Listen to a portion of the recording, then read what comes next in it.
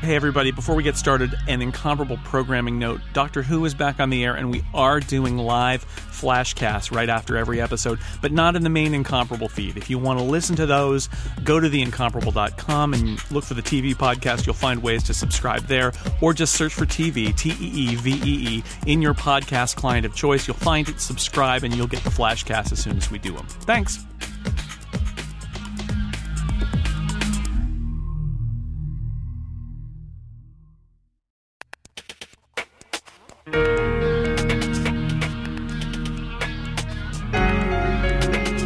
The Incomparable, number 209, August 2014.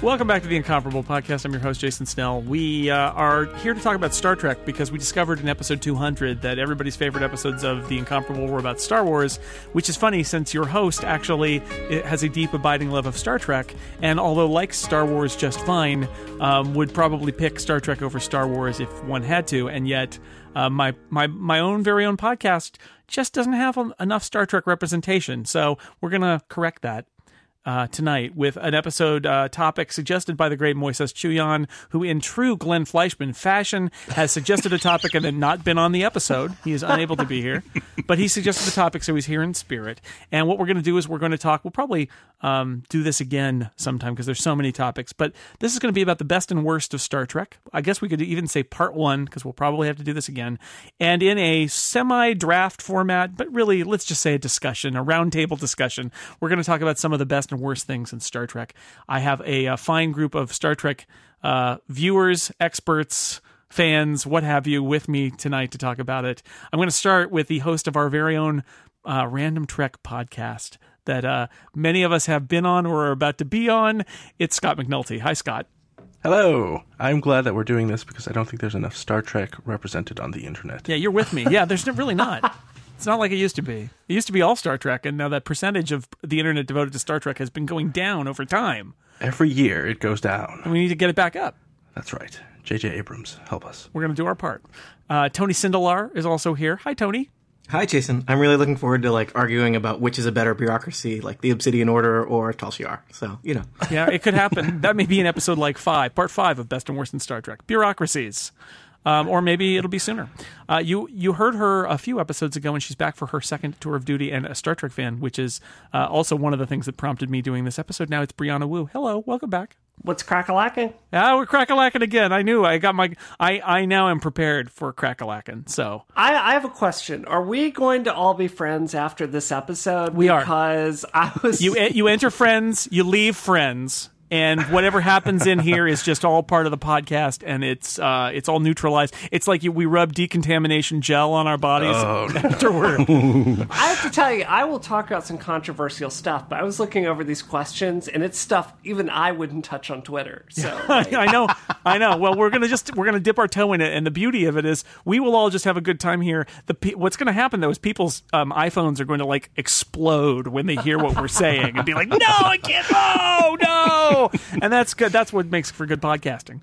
And David Lohr is also out there. He will probably have incredibly ridiculous and controversial opinions too, I would assume, just knowing you. Hello. I would assume, yeah.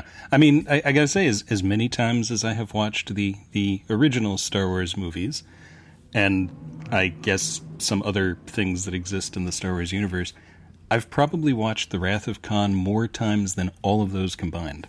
That may be true for me too. All right, so Star Trek, best and worst in Star Trek. Here's how this is going to work. We're going to go around in a circular fashion that may or may not be perceived as a draft. Although, if people want to agree, the point is not. The point is not that you're assembling a team that you're going to then deploy in some way. I think it's more that we would like to come up with some suggestions and opinions about the good and the bad, and that's a key here. Is we're going to do some positivity, we're going to do some negativity, and it should be an interesting, just some discussion points. Having fun as you might if you were gathering around a table with a group of your friends who like Star Trek to talk about Star Trek, except that there is no table and it's the internet and it's Skype instead, and it's a recorded and therefore a podcast, and that brings us back to where we started. Anyway, first up is best episodes of Star Trek.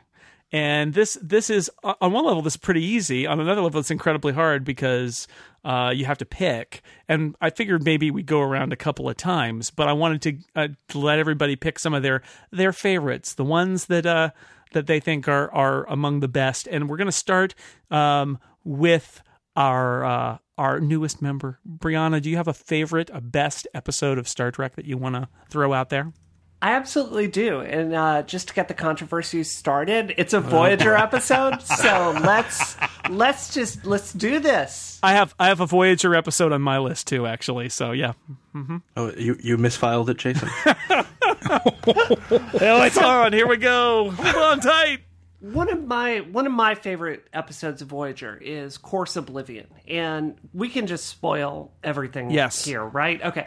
So basically what happens is the episode starts off and characters slowly start to die over the course of the episode, and you find out that every member of Voyager is basically a copied member of the actual crew of Voyager that have been duplicated by this liquid thing that came from a demon planet. And it sounds like kind of a kitschy concept, but it's the most sad, depressing episode of Star Trek I've ever seen, because your characters are themselves. They're the characters you've come to love, but they slowly die and just kind of disintegrate in front of you. And the very end of it, they completely fail to get all this information about transwarp technology over to the real Voyager. So all of their lives were for nothing. And it's just a fantastic, science fiction story. You like it dark, is what you're saying. I do. I don't think I've seen that episode. I should watch it. Yeah, I'd like to watch the crew of Voyager die. I was going to say that too. You had me from they all die. You knew that had to be part of the pitch.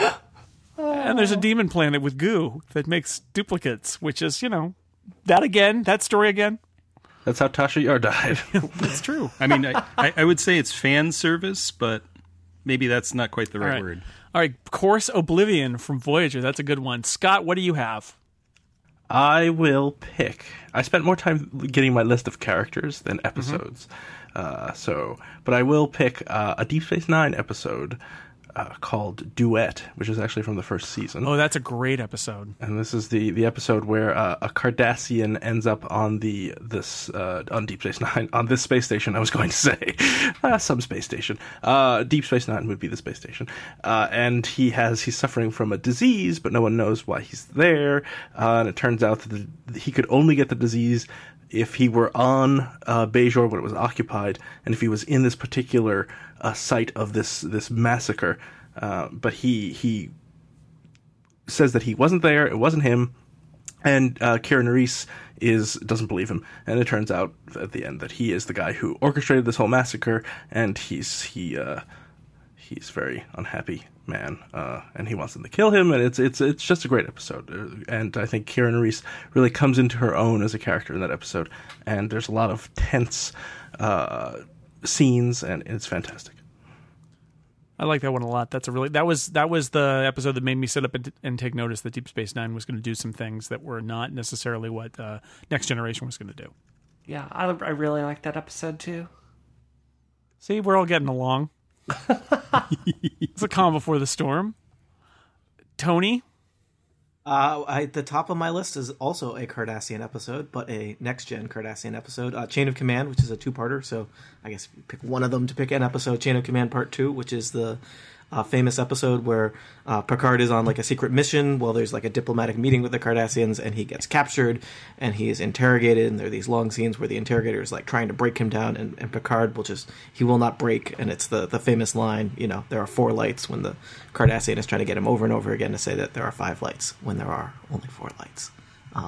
And it's relatively dark as far as Star Trek episodes go. Those are some of the ones I like, or I find the most interesting, even if they are sometimes not the most Star Trek-y, but I think that one's a great one, and one of my favorites. Plus, you get Ronnie Cox as the fill-in captain on the Enterprise, and Data briefly gets promoted. He gets to wear a red uniform. I think. He goes to a different shift structure for the bridge, which upsets everybody. That there's new. Nothing really is more exciting than Starship time management. It's endlessly fascinating. Yeah, where they're like, what? But what do you mean there's going to be 3 shifts instead of 2 shifts? I'm like, well, I like to do it that way, jerks. And all the way. By the way, Troy, put on a uniform, right? That's this episode, isn't it? I think it is. So. I think nobody likes Ronnie Cox. Also, what I remember is that it's the most ill-conceived mission on which he gets captured. It's like Picard and Crusher wearing like little jumpsuits in a glary cave, and then it all goes wrong because it's all been a setup. But it seems like an unplanned, poorly planned secret mission. Well, there was the premise that it was supposed to be a trap to get Picard because that he had the secret, fleet knowledge that he needed. But I would not send Picard on any secret missions. I feel like there's other people that I consider way more disposable than him, and like I feel like he's just not. He's more of a let's keep him on the bridge making decisions up there, and not like let's send him down into a spooky cave full of Cardassians who want to kill him. Are you saying you can't imagine Picard fighting a Gorn? Because I could totally imagine that. That would be great. But like 2 Gorn, I don't think he could fight 2 Gorn. I feel like one Gorn is the limit. He would outthink them. He would totally. Yeah, I could see that. So you think he could beat like 4 Gorn at space? At least 10. At least 10. There are 4 Gorn! You beat me to it, Jason. If he can handle a Nausicaan, he can handle a Gorn. Well, but that was a younger Picard, right? And also, he didn't totally handle it. Yeah, I don't want to ruin that episode for you if you've only seen the first minute and a half of it. But, wow, this fight is going really well. Let me change the channel.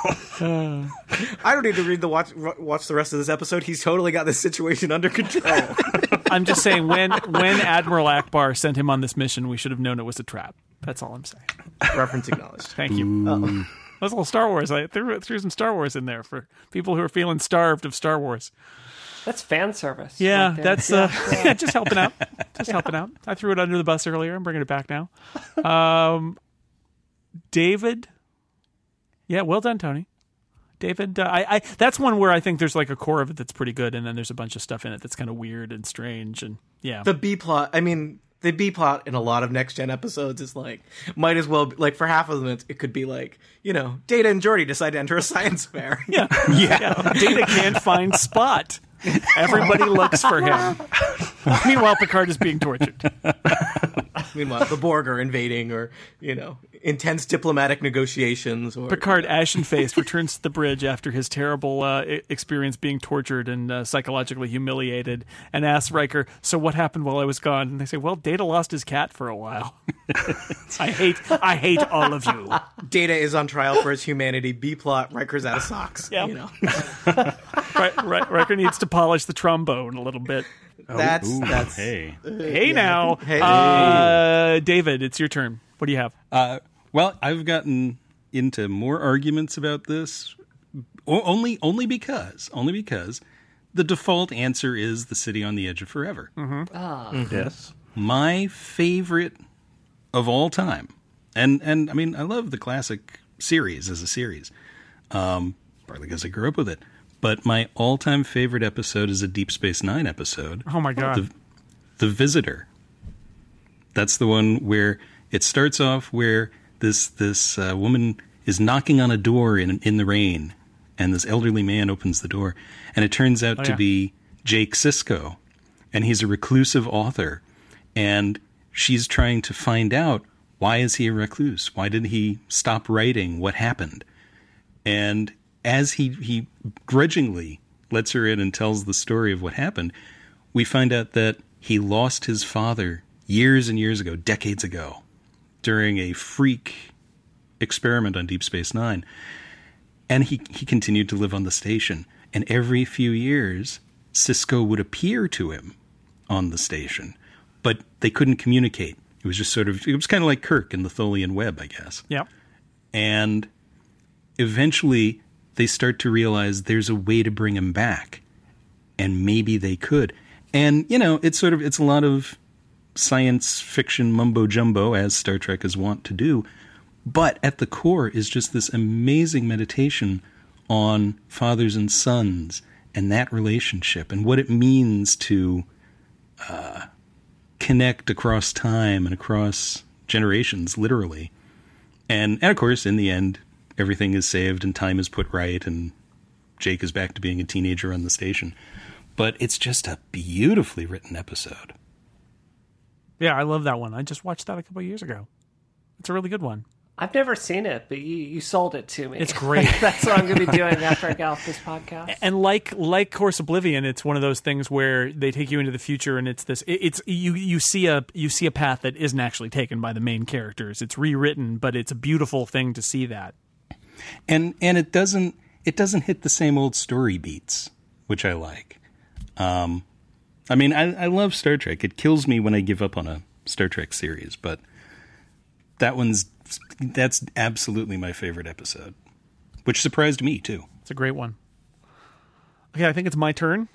So what am I going to choose? This is so hard.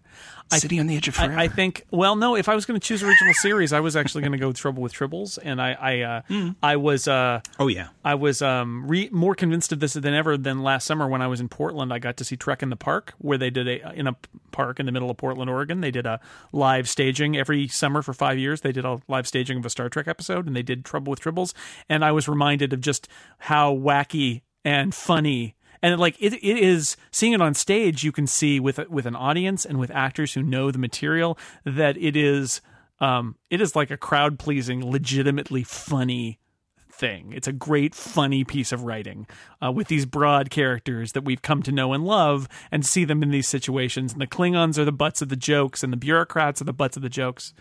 But I'm not going to pick the Trouble with Tribbles. What?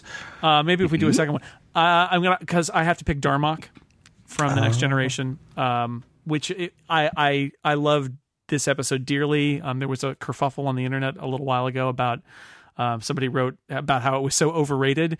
And the thing is, the beauty of this episode, not only is there the story about the captain of the other ship that who sacrifices himself in order to forge a connection. He risks his life and, in fact, gives his life to forge a connection between their planet and the Federation. This crazy thing that needs to be done just in order to make this connection. But what's really amazing is the first scene you see with the aliens talking to the bridge of the Enterprise. They say all sorts of crazy things that nobody understands. They're like, Chinza at court, and Sokath, his eyes black, his face red, whatever it is, right? At the very end, this episode is bookended by a scene where, once again, they're on the screen of the Enterprise saying all this stuff. And although Riker is there and doesn't understand any of it, Picard has just come back, and he understands every word they're saying. And we as an audience understand every word they're saying, because in the course of this episode, we've learned what all their metaphors are and what they mean. And so not only have we taken this kind of emotional journey where the captain and Picard have to fight this beast down on the planet, and the captain dies, but they sort of exchange stories before he dies overnight, and then Picard comes in to save the day at the end. But we also, as an audience, take this journey about, and it's a story about language and metaphor. And if you tried to apply this scientifically, it wouldn't make any sense. But it's kind of a beautiful story of language and metaphor. And then on top of it, it's quite a magic trick, I think, for you to go in 40 minutes from having this complete nonsense, and at the end, you know exactly what they're saying. It's really a great trick, and I'm blown away every time I see it. So I have to pick it. So you're saying you like that episode? I love it. A little bit. It's okay. A little bit. It's all right. Yeah. It's all right. Picard, so here's my complaint about that episode. This is the episode where we get the equivalent of Kirk's blouse. What does Steve Letts call it? The fat blouse for Captain Kirk. This is Picard's leather jacket. It's like comes out of nowhere, and he's like, I think I will now have a leather jacket on. And then where did that? It's in Darmok. I don't know why it's there. But yeah, you're Picard. You can do what you want. Wear a leather jacket. We don't care. And I remember at the time thinking, how can this be this good? This is a guy who wrote for Wings. Fine sitcom. Joe Menosky? Oh. No, Philip Lazebnik. No, Joe Menosky wrote Darmok. But the story came from...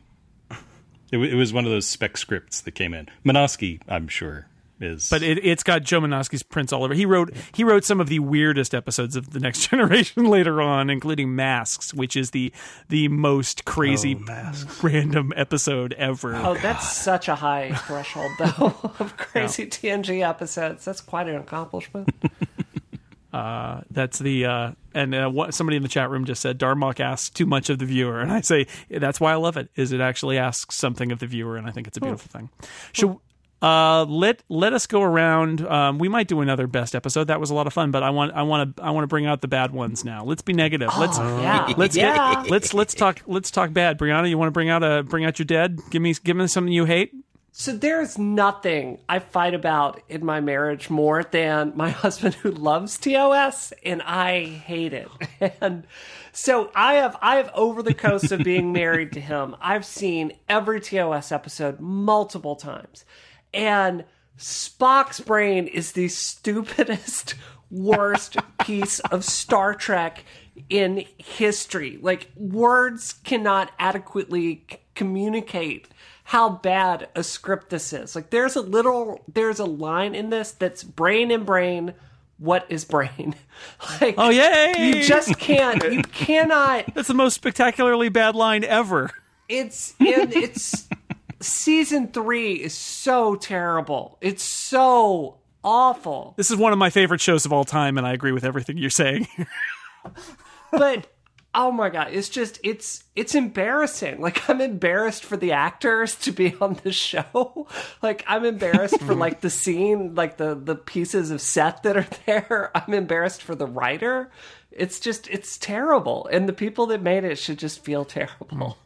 Well, and to think that, here they've fought to bring their show back, and they actually had good episodes waiting, and this was the one they started the third season with. And how must it have been to tune in and you just kind of go, what? Oh, what did we do?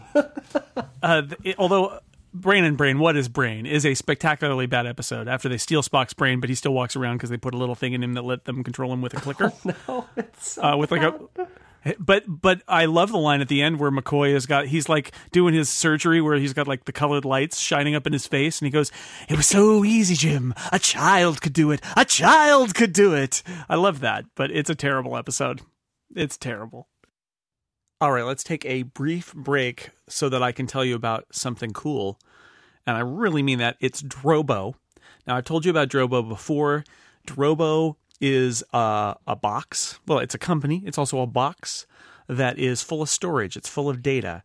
I used to have, I still have the Mac Mini. I have a Mac Mini in my house that's basically my home server.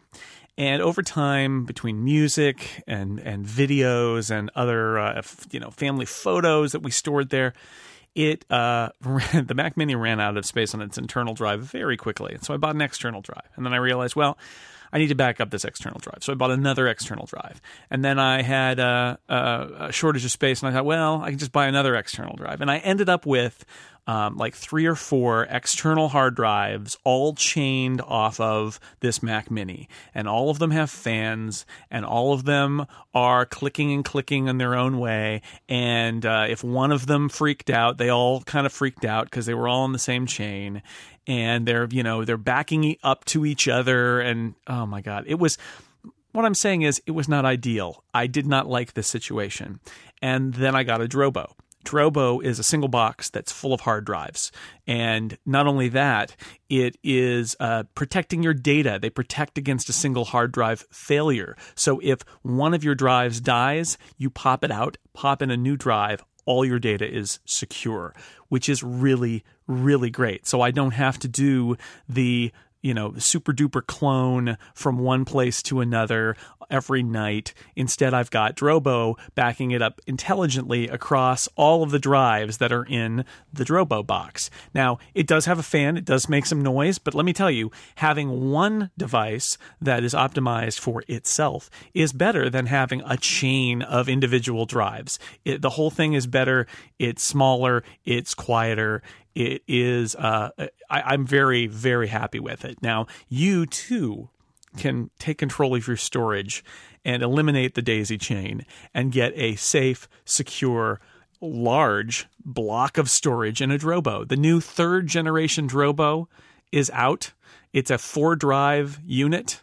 So you can fit 4 drives in it if you want. It's USB 3. It's got a new faster dual-core processor that powers it, and it is 3 to 5 times faster than its old 4-bay predecessors. It's also more economical. The original 4-bay Drobo sold for $499. The Gen 3 lists for $349. So Drobo listened to customers who wanted something a little bit cheaper, and they have obliged. So like I said, data protection. All Drobos protect against a single drive failure. Gen 3 Drobo, you can even have it protect against 2 drives failing at the same time. If you're somebody who gets bitten by Murphy's Law, surrounded by a negative energy field, you know who you are. I know people like this. I'm sure you know people like this too. You may be one. You can add that extra protection if you want to. It's optimized for Time Machine. You can create a separate disk volume to use with Time Machine and use Drobo as your Time Machine drive. The Gen 3 Drobo even is protected from power failures. It has an internal battery and a small SSD cache. So if the power dies, your data won't get corrupted. I'm loving my Drobo. You should definitely check them out. And we've got a special offer for Incomparable listeners. You can save $50 off your purchase of any Drobo model by using the code SNELL. That's my last name, SNELL, when you buy at drobostore.com. Now, the retail price suggested for the Gen 3 Drobo is $349, and then $50 on top of that. That is an insane deal. Great deal. Check it out at drobostore.com. The code is SNELL. Instant rebate, $50 off. So thank you so much to Drobo for sponsoring The Incomparable and for making the back of my home server setup much less insane than it used to be.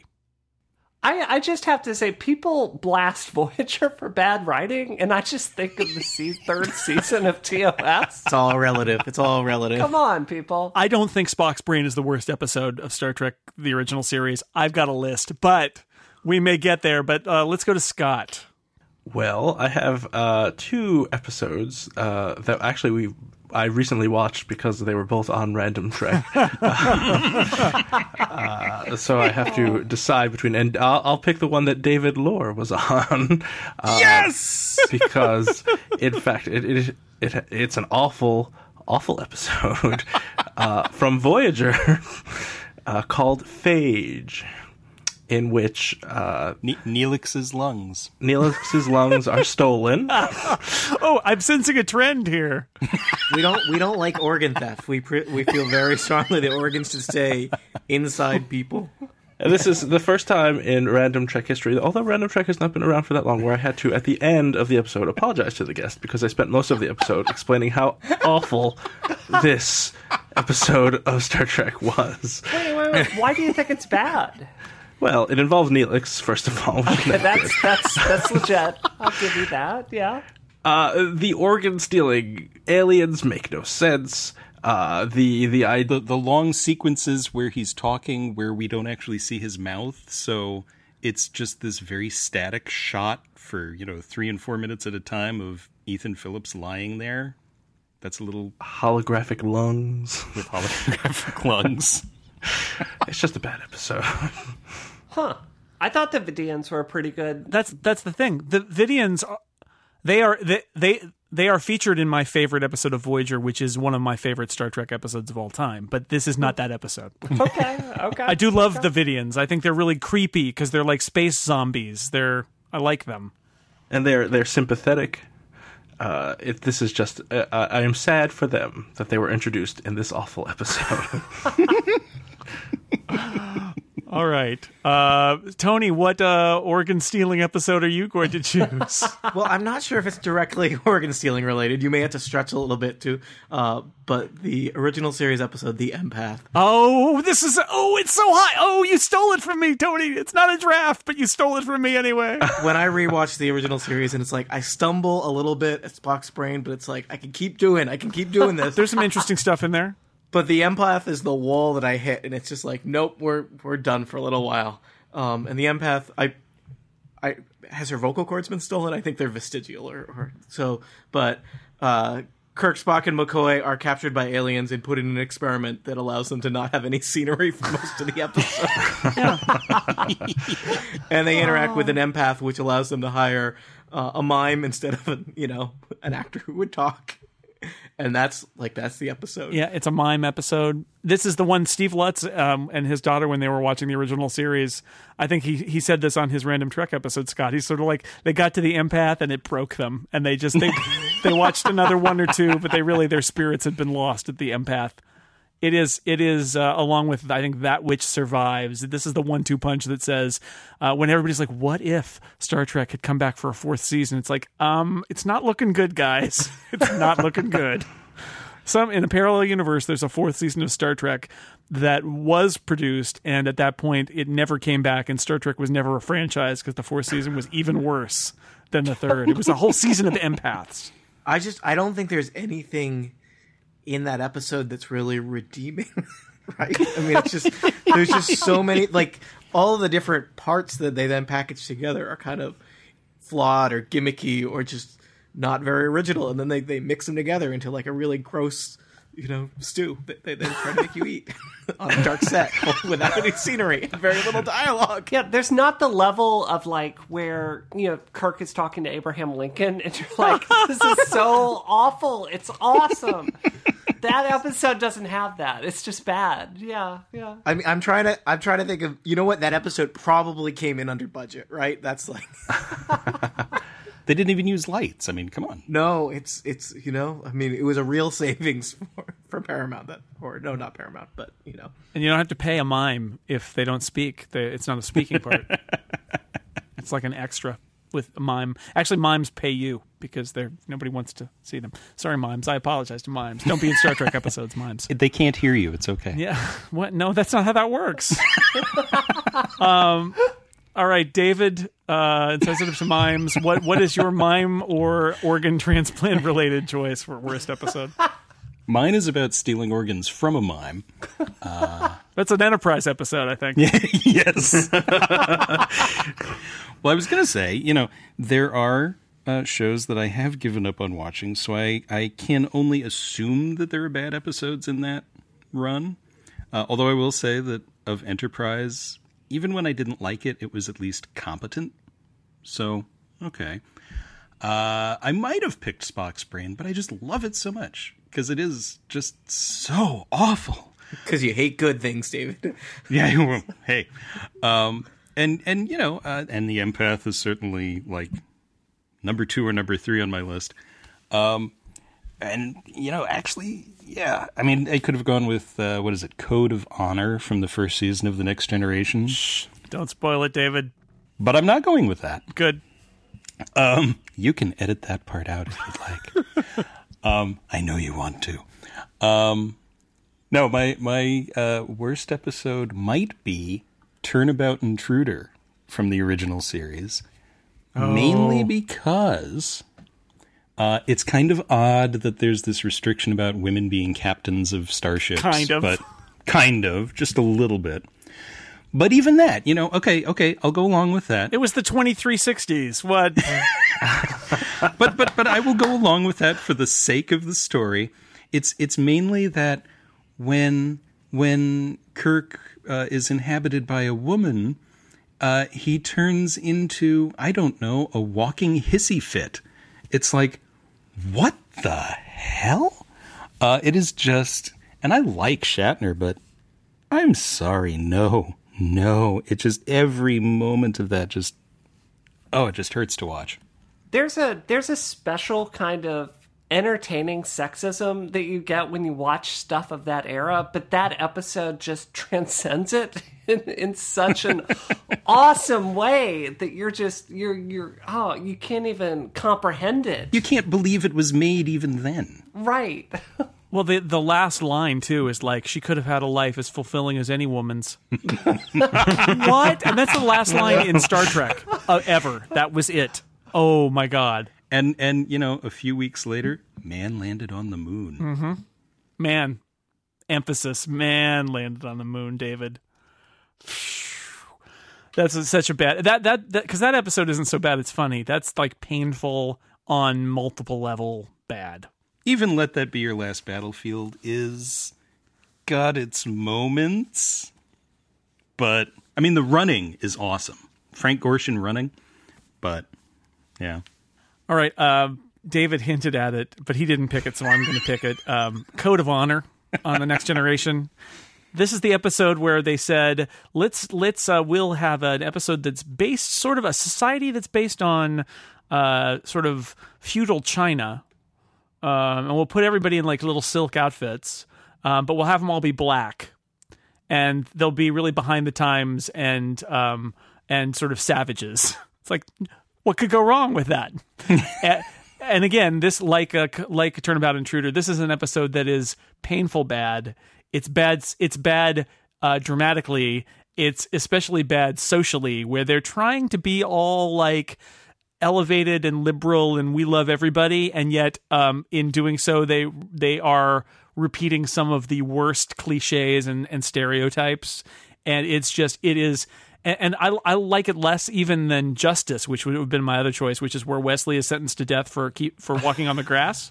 Well, he was asking for that it. was really bad. That's bad, but it's got the one good thing about it is it's got that sort of mysterious protecting alien that is beyond their ability to comprehend, and I thought that was kind of cool. Whereas Code of Honor, it's just, hey, here's a planet that's got this weird society. There's a runaround plot. It's so bad. It's unbelievably offensive. I have a story about this episode, actually. So, I was like a child when this first came out, so I'd never seen like TNG the first season.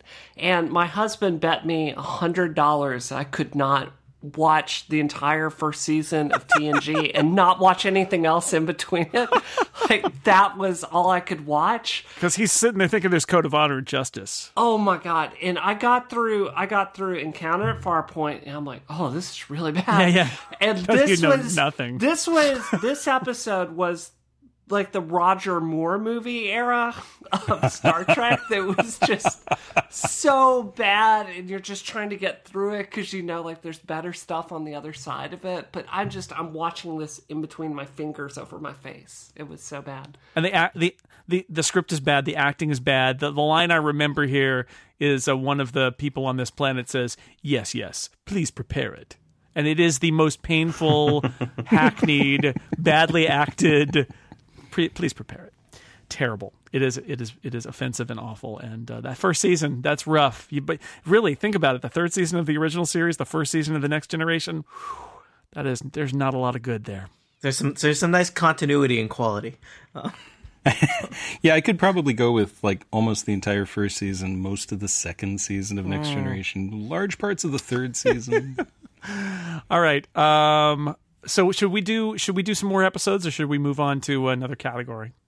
Want to do another round of episodes, or do you want to move on? I like talking about bad episodes. This is good podcast right here. We'll go one more round of good and bad episodes then. Brianna, you got a good one for us? A good one? Okay. Wow. See, I could sit here and passionately talk about like all the best episodes of Voyager, but I think like we were talking about really heavy issues, so I'm just going to talk about one that I found like awesome, and that was Best of Both Worlds. It was in the theater here recently in Boston, and like most of TNG, I just never seen it. I was too young when it came out, and it was so unbelievably good. I mean, it could have been a movie. It was so good, and seeing it in the theater with a bunch of Star Trek fans, there was just awesome energy there. Like, you have a really compelling female lead in that episode. What was her name? Do you guys remember?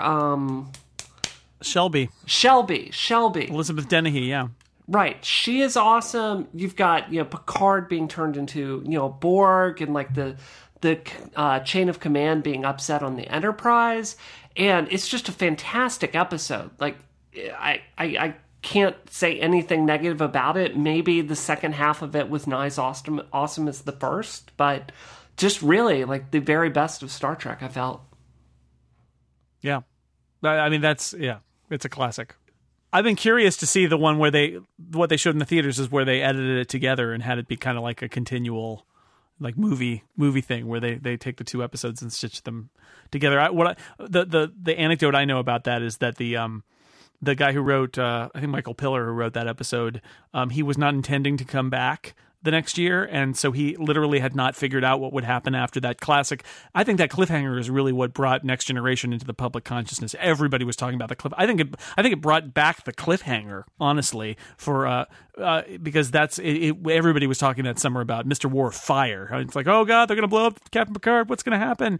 And apparently, he ended up the writer ended up coming back to the show and and having no idea how to resolve it, and had to figure it out because he had just not planned it. He thought it was going to be somebody else's problem, and he was just going to move on. And it does have that feeling like you're like, I don't even know where this is going to go. I don't feel like he seeded any plot twist that I can figure out over the summer. It's just like, nope, no idea. And it's a great cliffhanger. And I mean, the first half, I always preferred the first half to the second half, and because exactly that it shows. But that is a great cliffhanger. It's the best. I really like the character of Shelby because I think, TNG, generally speaking, kind of fails and succeeds at portraying women, I think. And I really found the idea of a character that was really, really driven and was really aiming towards being a starship captain, but was maybe a little bit not so super diplomatic about the way she went about it. I found that a more compelling character than, say, Beverly Crusher. And I don't know. I thought it was fantastic overall. I always thought that they meant to make that, because she ends up spending a lot of time with Riker, and that it's really like, hey, Riker, this is what you were like. You've gotten a lot better, but this is you a couple years ago when you're like a little too out of control and you haven't learned. And now he's in the seat of having to sort of be the Picard figure to her, it's a real shame that they didn't bring that character back, because that was a really great character. She was in some of the novels. She's in Peter David's New Frontier novels. Sure, but it's too bad they didn't bring her back on the show, because that was a great character. Best of Both Worlds, a classic, perfect pick, beautiful. Scott, what do you got? Well, it's a toss-up between two episodes for me. I'm going to pick the one that is actually good. Good. Good strategy, Scott. See, I'm always thinking. The other one introduces a character that I like. But Trials and Tribulations, Deep Space Nine episode, in which the crew of Deep Space Nine go back in time to the Trouble with Triples episode of the original series, which is delightful. It also gives us a glimpse into the bureaucracy of Starfleet, where we find out about the Temporal Investigations Unit, who they start off the episode in Sisko's office, grilling him about why, in fact, he went back in time. And those guys, those names are Dulmer and Luxley, which are just anagrams for Mulder and Scully. That's right. And they have a good line about how they hate Captain Kirk because he's always messing with the timelines. He's the worst. He is the worst. And so there's lots of great things. This is an episode in which, they travel back in time, and so the Deep Space Nine crew are looking at the Klingons in The Trouble with Triples, who do not have ridges on their heads, and they turn to Worf. Who's wearing a furry hat. Who's wearing a furry hat. He's taken Spock's disguise. Yes. And they're like, what's the deal? And Worf responds, we do not speak of it. with a look that suggests no follow-up questions are going to be accepted here. Which I think is the perfect way to deal with that. You don't want to deal with it through a multi-episode arc in Enterprise? You don't like that way of dealing with it? It's just a lot of fun to see how they play with, Dax makes some comments about the skirt lengths. And fawns over Spock, too. She's like, oh, he's so handsome. And Sisko says, oh, yeah, everybody loved Kirk. And she's like, I'm talking about Spock. I love it. And it explains the moment where Captain Kirk is under the grain chute, and these tribbles just keep falling out, and that's because Sisko and Dax are throwing them looking for a bomb in one of the tribbles. Will someone please close that door? It's just a delightful episode in every respect. That scene, by the way, gets huge laughs in Trek in the Park for the same reason that throughout the entire scene, there was somebody behind the stage just continually chucking tribbles over. It works. It's a classic. Just keep repeating that joke, Star Trek. Just keep doing it.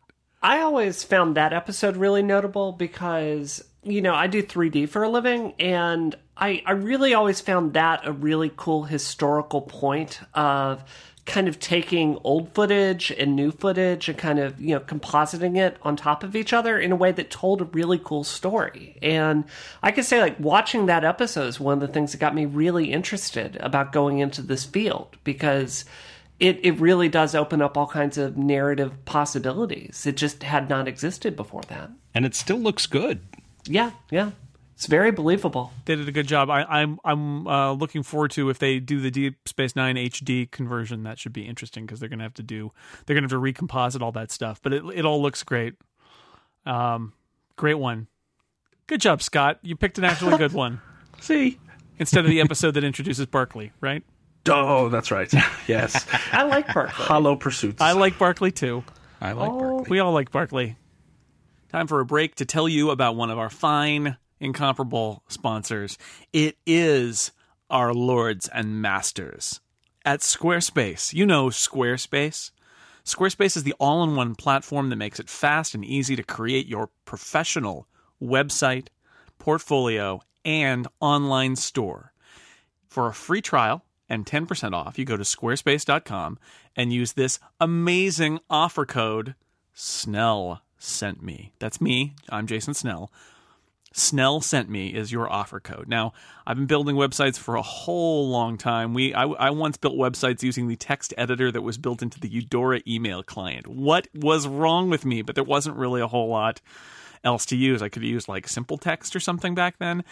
It was bad. You know, the designs were hard. The technology wasn't there. Things have come a long way. Squarespace is giving you what we used to think of as like 10 different products, all in one. Squarespace hosts your website. They serve it for you. You don't have to set up a server.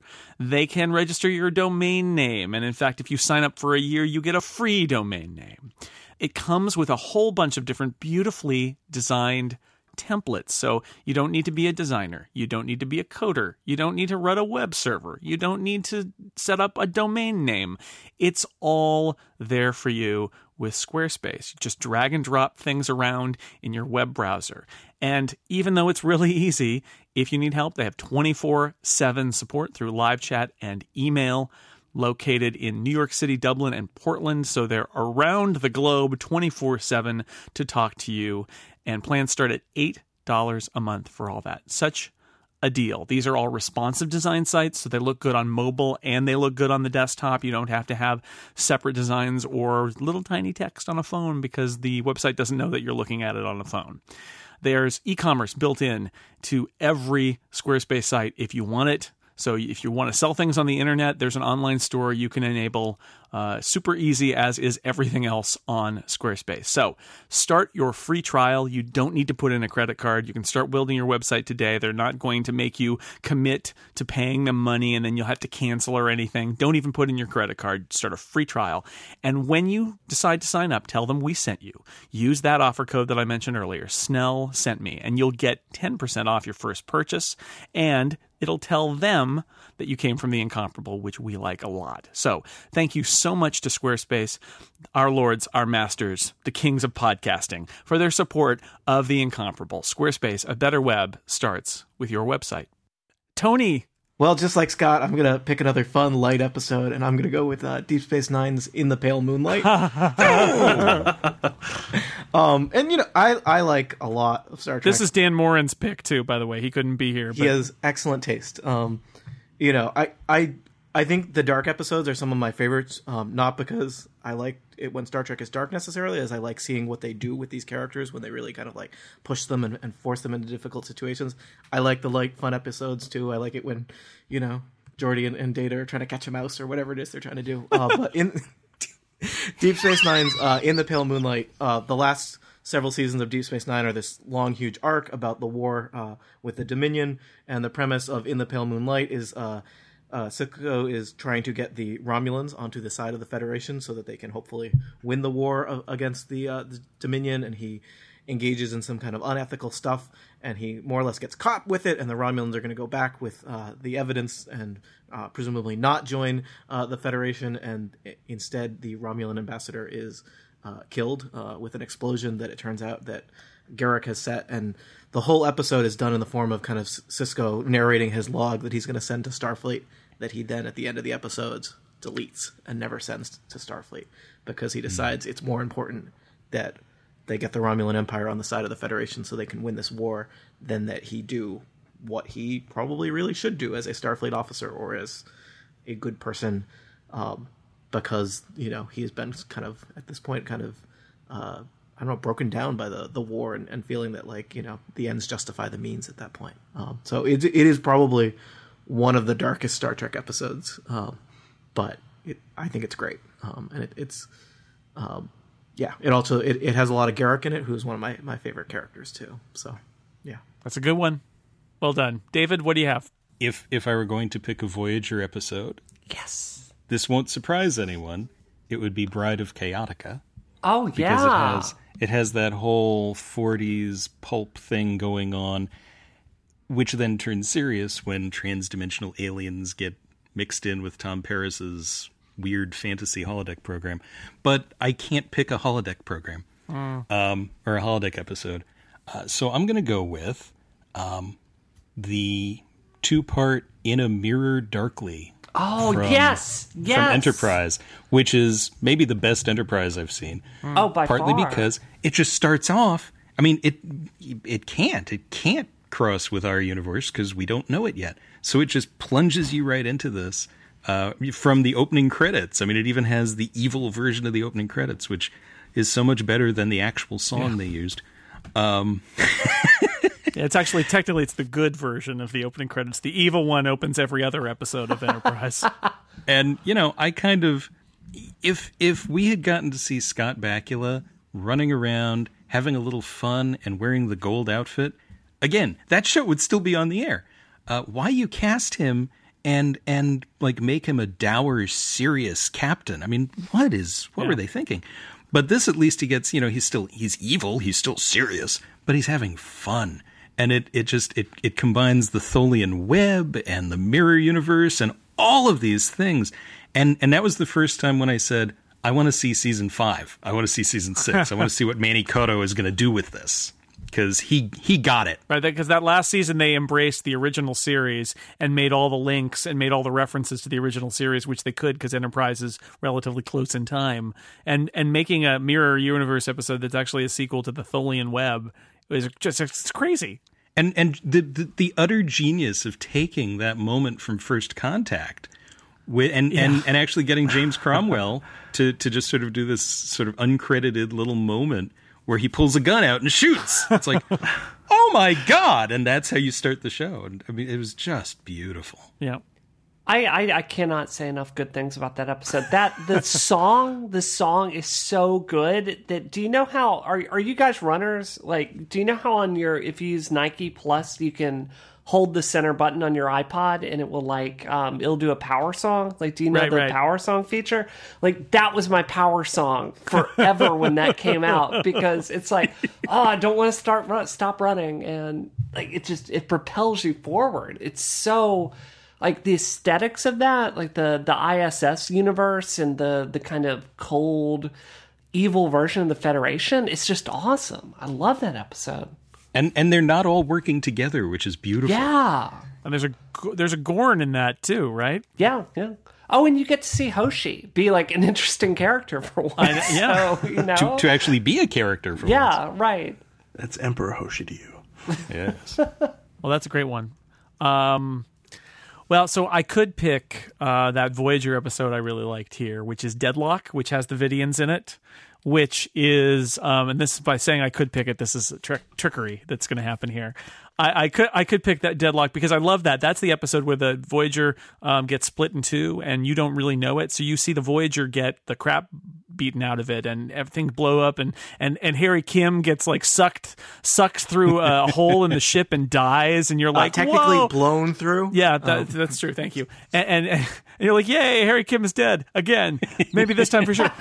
What's great is it plays with your expectations of the reset button of an episode. So when it's revealed that there's another Voyager that's perfectly fine and has not had the crap kicked out of it, and Harry Kim is alive there and all of that, you think, oh, see, this is a cheat. And the beauty of it is what ends up happening is that shiny Voyager actually gets attacked by the Vidians, and they all get like their organs taken out, and they send, I think it's the ensign's baby, because the baby died in the other Voyager, and Harry Kim threw back to the broken Voyager, and they blow up the healthy Voyager, and the broken Voyager is the one that we keep. And it's a great twist. It's one of my favorite twists. But I'm not going to pick it. I'm going to pick Trouble with Tribbles, which I already talked about. So there. Let's talk about bad episodes one more time. Brianna, you got something for us? All right, very bad episode. So, okay, I've got to critique a Voyager episode this time. Threshold is Well, first of all, like, it really says something that the worst episode of Voyager I'm picking here doesn't involve Chakotay, because he's your guide to bad Voyager. Like, if Chakotay is the main character, it's definitely top 10 worst episodes of Voyager ever. But no, I'm going to say it's got to be Threshold. So, have you guys ever read the book The Physics of Star Trek that kind of explains some of the stuff about the universe? Have you guys ever read that? Yeah. Yep. Okay, so, like, for warp factor 10, you're theoretically existing at every point of the entire universe simultaneously. And so in this episode, they go past warp factor 10, which is, fine, it's a continuity error, but it's completely stupid what happens.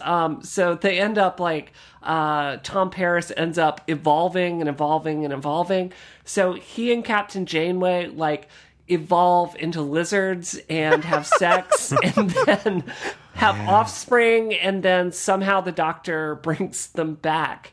But it's an abomination in every sense of the word. It's like, it's not respectful to the canon. It's just painful to watch. It hurts. Like, it physically hurts. So, oh my God, it's bad. I would say tying for it would be The Fight, which is this Chakotay episode where he's a boxer for the whole episode, and they like ran out of money or something, so the entire episode is him in a boxing rink, and he's like, trying to fight this alien because of mind control or whatever. That actually is from the creative team that brought you Darmok, by the way. The Fight.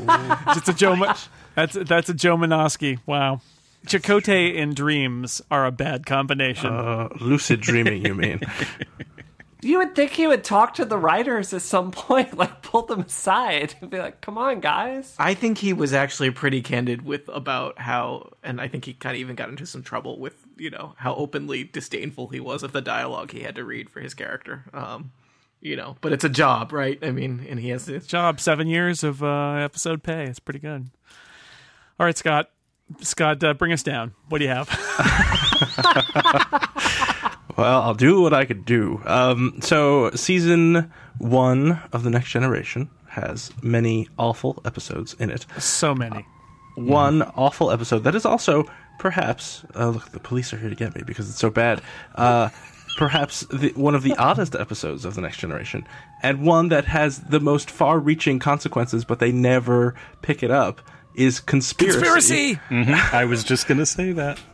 Which is an awful episode in which little aliens infect the high levels of Starfleet and are moving people around and doing all kinds of bad things, and Jean-Luc figures it out, and the end is perhaps one of the most horrifying scenes I've ever seen in Star Trek, where they blow up the Queen symbiote, and it is extremely graphic, and it makes you think, am I watching a Star Trek episode? Well, and it's stop motion animation, which they never really did again, so it looks sort of like the end of Raiders of the Lost Ark on a really bad budget. And you see the whole like rib cage. It's very. As a kid, I was like, That's also the same episode where they eat the conspiracy people eat mealworms, right? Yes. And Riker has to like. And it was like, those are probably the two most disturbing things in Next Gen for me as a kid, and they were in the same episode. And then it never goes anywhere. And I gotta say, I felt really bad because the actor who plays Remick in that, who then turns out to be the symbiont and all that, is also a playwright who just won the Tony and all for All the Way, the story about LBJ. And he's a really good playwright. And when I met him, I said, I'm a Star Trek fan. And he looked at me and said, I am so sorry. The lesson is, kids, if you eat mealworms, you can go somewhere in life. Yep. Yeah. You'll win a Tony. So you took the right lesson from that, Tony. Well done. Wow. Yeah. That was and what's funny about that episode is they were really setting it up as this was going to be a story arc thing that we were going to take through, and instead they're like, yeah, no, we're never going to speak of this again. I thought it could have been a cool arc. I really do. But yeah, it's yeah, I mean, they should have done something with it. Yeah, I kept waiting for them to come back. I remember those scenes, and that freaked me out so hard. I remember that. I'm like, oh my God, what is going on? All right, Tony, what do you have? I have, I believe the title of it is Move Along Home, which is Move along home, move along home. And I'm mainly drawing from the original series, Next Gen and DS9, because those are the ones I've rewatched the most. But there are some bad episodes in a lot of them, and a lot of them, like some of the ones you guys have mentioned, like I just don't even remember. So they're probably worse than the ones I'm remembering as bad. But Move Along Home is basically just a complete throwaway episode in the first season of Deep Space Nine, where a bunch of aliens show up, and that's half of the plot of most DS9 episodes, especially in the first couple seasons. Like, people show up coming through the wormhole because they're doing trade, even though they're coming with objects that we don't understand and that somehow we're willing to pay money for, which they don't totally understand either.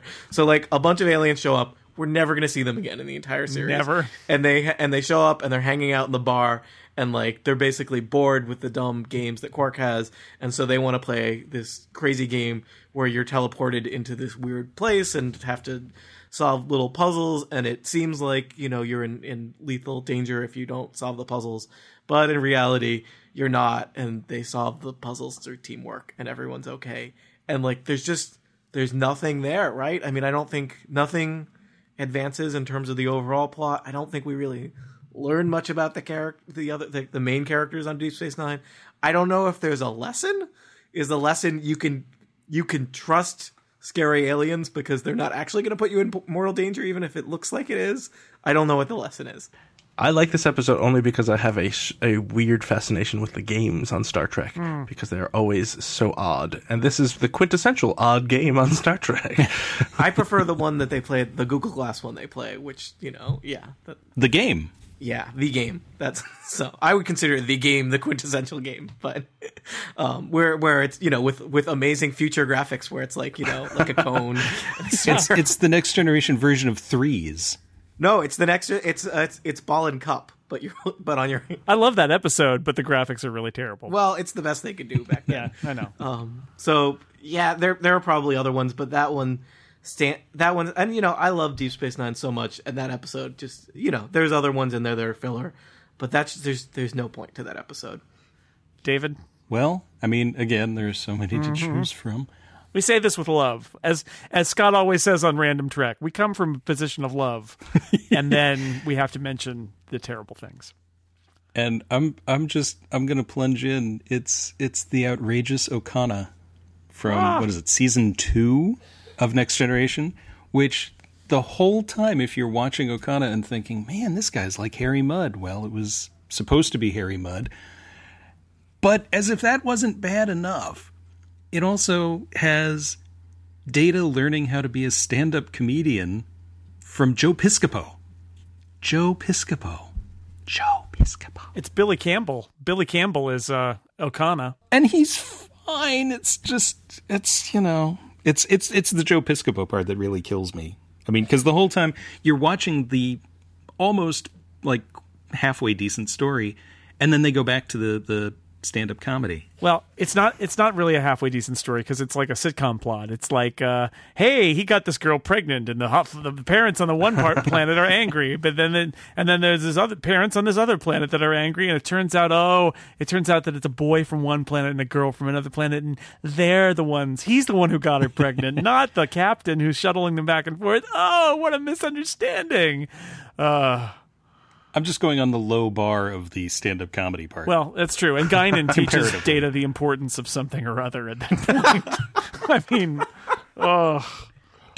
she teaches him, don't worry about the jokes. It's the monologue and embodying the characters for your one-woman show. Oh, yeah. I love the wardrobe of the scamp, because he's got like a puffy pirate shirt, and like a leather jacket, and he's got he's got all the things. Yeah, it's like we gotta wedge every last element of roguishness into your He has a puffy vest with the balloon sleeves on top. Got some stubble. Yep, stubble. Kind of floppy hair. Yeah, he's it's. I would not lease that guy a shuttlecraft. Is all I'm saying. I'd require 2 references at least and a deposit. And it has Pulaski being grumpy, so. Doing her best McCoy. Data. Yeah, Data. One is my name. The other is not. Okay, my turn. I'm going to pick This is an episode that's bad because of the complete disrespect it has for its own show. And also, it's what a way to go out. It is the final episode of the final Star Trek TV series to this date, called These Are the Voyages. It's the last episode of Enterprise. This is an episode. They bring back Rick Berman and Brandon Braga, who are the showrunners all the way back to Next Generation. They were working on the show. They show a complete dislike of anything about Enterprise. Now, I don't love Enterprise, but what an extended middle finger to the audience of this TV show.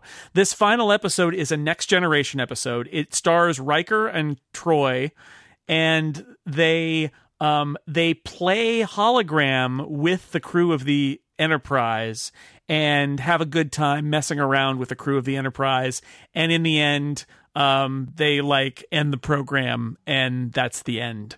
And it is just a gigantic ripoff because although you get hints about what's happening to all these characters at the end, the whole point of the episode is basically like, hey, let's check in on Riker. We haven't seen him in a while. And it's just, it's terrible. Not only is it not a good episode, but it has complete contempt for the viewers of the show, for the characters on the show, for the actors who play those characters, and also it is the last produced, the 728th episode of all Star Trek produced on television, and that's what we're left with, is this last gasp of people basically saying, I suppose, hey, remember when we made a good Star Trek show back at the Next Generation?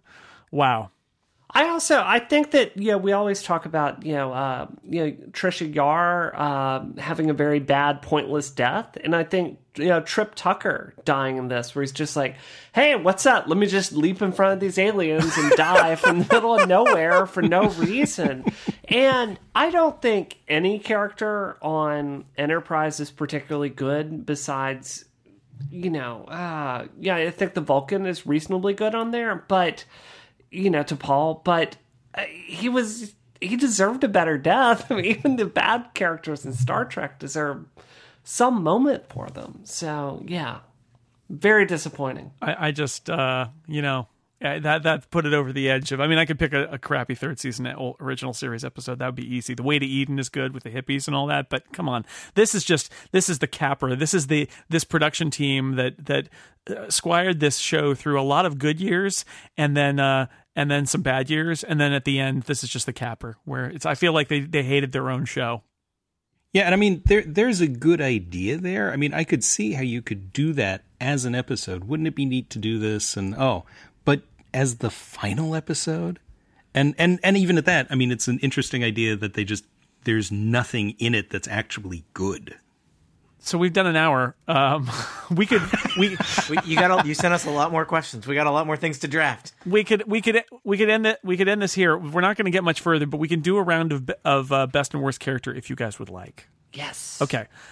Let me beam in with one of our sponsors. It's lynda.com.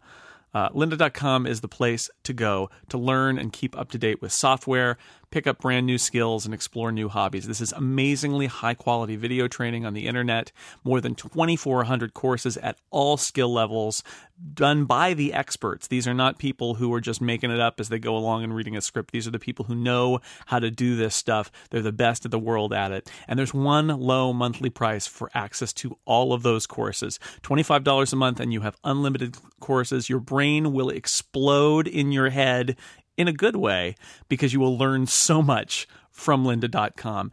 Think of just about any piece of software you might rely on, everything in the Adobe Creative Cloud, Final Cut Pro and Logic Pro, which I use to edit this show, and I've learned a lot from Lynda courses, and I'm much better at it now. There's a whole bunch of other stuff, SteamOS stuff that's out there, the Linux-based operating system for Steam. They have new SteamOS stuff. There's an iPad for Business course. There's a whole bunch of stuff about Google Docs and Sheets, Keynote 6. The list goes on, whether it's learning how to do photography, or anything you can think of, you can find a lynda.com course. It's pretty amazing. You can watch on your computer, of course, but you can also watch on your tablet or smartphone. That's all fine. The courses are broken up into little pieces, so if you've got 15 minutes, you can watch a chunk of it and then come back later. If you've got 15 hours, like I said, your brain is going to fill with the knowledge of this stuff from lynda.com. If you join the premium plan, you can download all the project files and all of that. The courses are built so you can learn from start to finish, but they're also built so you can access them randomly. I did that where I wanted to learn a very specific thing in I believe it was a logic course, and I jumped right to that section and got exactly what I needed to know in about 10 minutes. And then I jumped back out, and I didn't have to watch the whole hour because I just wanted the answer to a certain thing. And it was there because I had access to the entire lynda.com library. So here's the deal. Go to lynda.com, lynda.com/incomparable, and you get to access more than 2,400 courses free for 7 days. Lynda.com, lynda.com/incomparable, free for 7 days. And thank you so much to lynda.com for sponsoring The Incomparable. All right, we're going to move on then. That was good. We got out the good, we got out the bad. We're going to move on. We're going to do one more set of best and worst, and it's going to be characters. I left this open. I was sort of thinking it would be characters who were in the credits, but quite honestly, if you want to pick a recurring character, I think that would be okay. And if you want to pick anything, that's fine. What am I going to do? I'm not going to suspend you, put you on the disabled list or something like that. You can do whatever. But I was thinking it would be people, presumably you're not going to say Frank Gorshin in that episode of the original series he's the best. He's great. Damn it. Yeah. So, Brianna, you want to? I like Sherlock Holmes as played by Data. Yeah, sure. I love that. I love Watson as played by Geordie. Watson with a visor. I had Joe Piscopo. Oh no! Humorbot 2000. Brianna, you got a best character? Absolutely. All right. I love 7 of 9. I love her so much. As a female engineer, I love her. I love her character. I think every episode she's on Voyager is fantastic. I would rank her. I realize that Kirk /Spock is like a holy trinity, for Star Trek fans. But I think she's just a fantastic character, and I think it's so unfortunate that when she came on the show, or even discussions of her character all these years later, it tends to be about her body or her boobs, and I think she's just a fantastic actress, and I think she has such a great dilemma as she's exploring her humanity. I think her episodes where she explores her humanity are much better than Data's or Spock's for that instance. So I think that she is a character that has never really been given respect by the Star Trek audience, and I think she's a role model to women in tech to a certain extent. So I love her character. Do you think 7 of 9? Here's why I'm torn on 7 of 9 is that I agree with everything you said about 7 of 9, and yet at the same time it's hard for me not to think that the producers made the change and got rid of Cass and added 7 of 9, and the way that they costumed her was because they wanted to sex up Voyager, which doesn't take anything away from the character, but it certainly put me in the mind of oh boy, here they are pandering. The fact is, her character is actually kind of fascinating because it's like that I, Borg episode of the Next Generation, right? Was what does it mean to be a Borg and what does it mean to unplug a Borg? And with 7 of 9, you literally you get that entire thing handled in detail because you watch her change over time.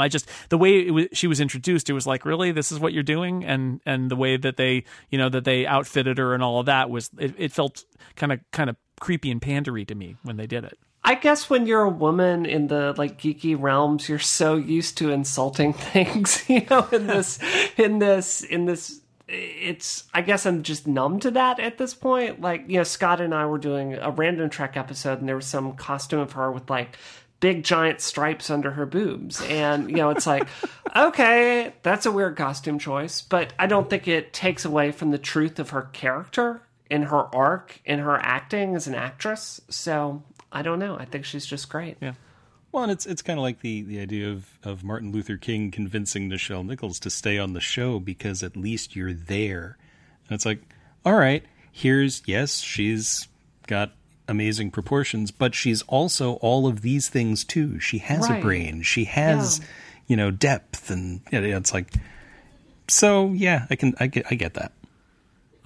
Scott, best character? Well, I'm going to pick Reginald Barkley, only because I like him so much. Yeah.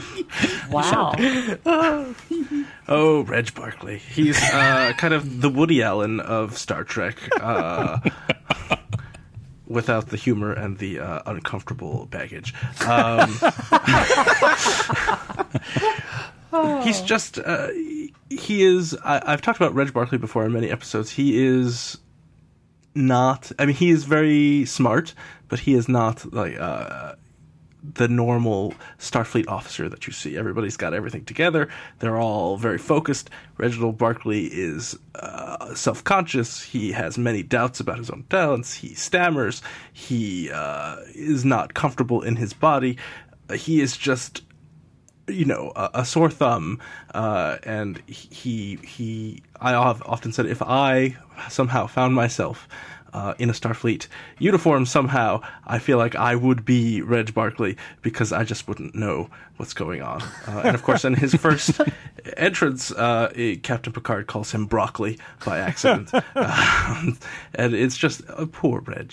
But he always, whatever episodes he is in, he usually saves the day. So hooray for that. But I've always thought of him as like this particularly obvious stand-in for the Star Trek audience, you know? Yeah. Like I think he's a character that people can relate to a little bit more. And I mean, he's a great character. He's on episodes of Voyager. He's super likable. The TNG episodes he's in, he's great. So yeah, I think he's good. Yeah, he's it's a great character. I like multiple episodes with him in it too. And when he resurfaces on Voyager, it's fun to see him again. Like, of all the characters to bring back, it's like, you know, he was never a regular, but they still floated him back out on Voyager. I really like the one where he becomes super intelligent. Barkley also is like, he just moves from neurosis to neurosis. So he's got his holo addiction. He's got his fear of transporters. And I don't even know what happens. Does he have a hologram thing again in Voyager? I don't know what he goes to next. Yeah. You really feel like Troy probably should have screened him out of like he shouldn't. Like, he should be just polishing shuttlecrafts or something. Oh, well, I mean, I guess in Voyager, he becomes obsessed with saving Voyager. That's really his crazy thing in Voyager. And he does, yeah. Tony, who you got? I'm going to choose Elam Garak from Deep Space Nine, who is the Cardassian spy / tailor. Just a simple tailor. Just a simple tailor. I love, like, all the scenes he's in. I love his dialogue, and I love his banter with Bashir and his interchanges with Sisko, and he's just great. And he is, you know, the whole premise is that he's this kind of exiled spy, and, you know, is he just a tailor? Probably not. He's not a tailor, but that's his front business. And, you know, he goes from being this kind of background character in the early seasons to incredibly important in the major plot points in the later seasons. And I think he's great. And we learn a lot about him and his family, and he's kind of our one of our windows into how, you know, what is Cardassian life like. And I think he's great, or at least very interesting. Maybe not like a great person. I don't know if I'd want to hang out with him, but he's an interesting person. I like seeing his stories. So he might kill me. He has a quality, like every scene he's in, you cannot take your eyes off him because he's that captivating an actor. It's something about his eyes, too. Mm-hmm. Yeah, he's great. That's a great character. Under all of that Cardassian makeup, still manages a great performance. Just a simple tailor. He's just, you know, he can be running secrets to the Cardassian government, and then also he will stretch that collar for you. That's right. It's amazing. And I always thought that the Obsidian Order and the Tal Shiar, and then we find out about the Federation's equivalent. I mean, to me, it was interesting that there's, like, you know, we have this, you know, utopian thing where everyone's great and everyone's scientists and explorers, but we also, like, everyone has, like, their own secret police and, you know, and NSA equivalents and whatnot. So I like that. So yeah. All right, good one, David. Well, you know, I love all the various characters, but I'm going to pick a captain, and I know Archer. Yes, no. Captain Rachel Garrett of the Enterprise C. Yeah. Kelsey Grammer. Kelsey Grammer. Oh yeah. Oh, nice. Oh yeah. Yeah. No, I'm gonna go with Captain Picard.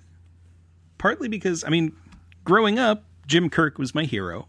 You know, I mean, along with Jim Rockford and Thomas Magnum and all. But and I love Ben Sisko and I love the other captains, but they're sort of partial characters, right? They all have their thing, right? Kirk is just a cowboy hero, and Sisko has lost his wife, and he's the emissary, and they just have a thing. Whereas Picard is kind of, I mean, obviously he came before the later captains, but he's a synthesis of all of these different elements, because he is heroic like Kirk, and he is like Sisko, and he is like Archer, and he is like Janeway.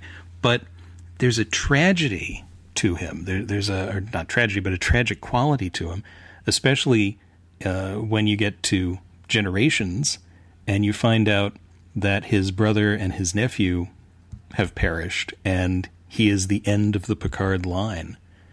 And the thought that he's going off, right? He's exploring the universe. He's doing this thing, and he's probably never going to get married, and he's probably never going to have kids that he knows about, not counting Romulan clones.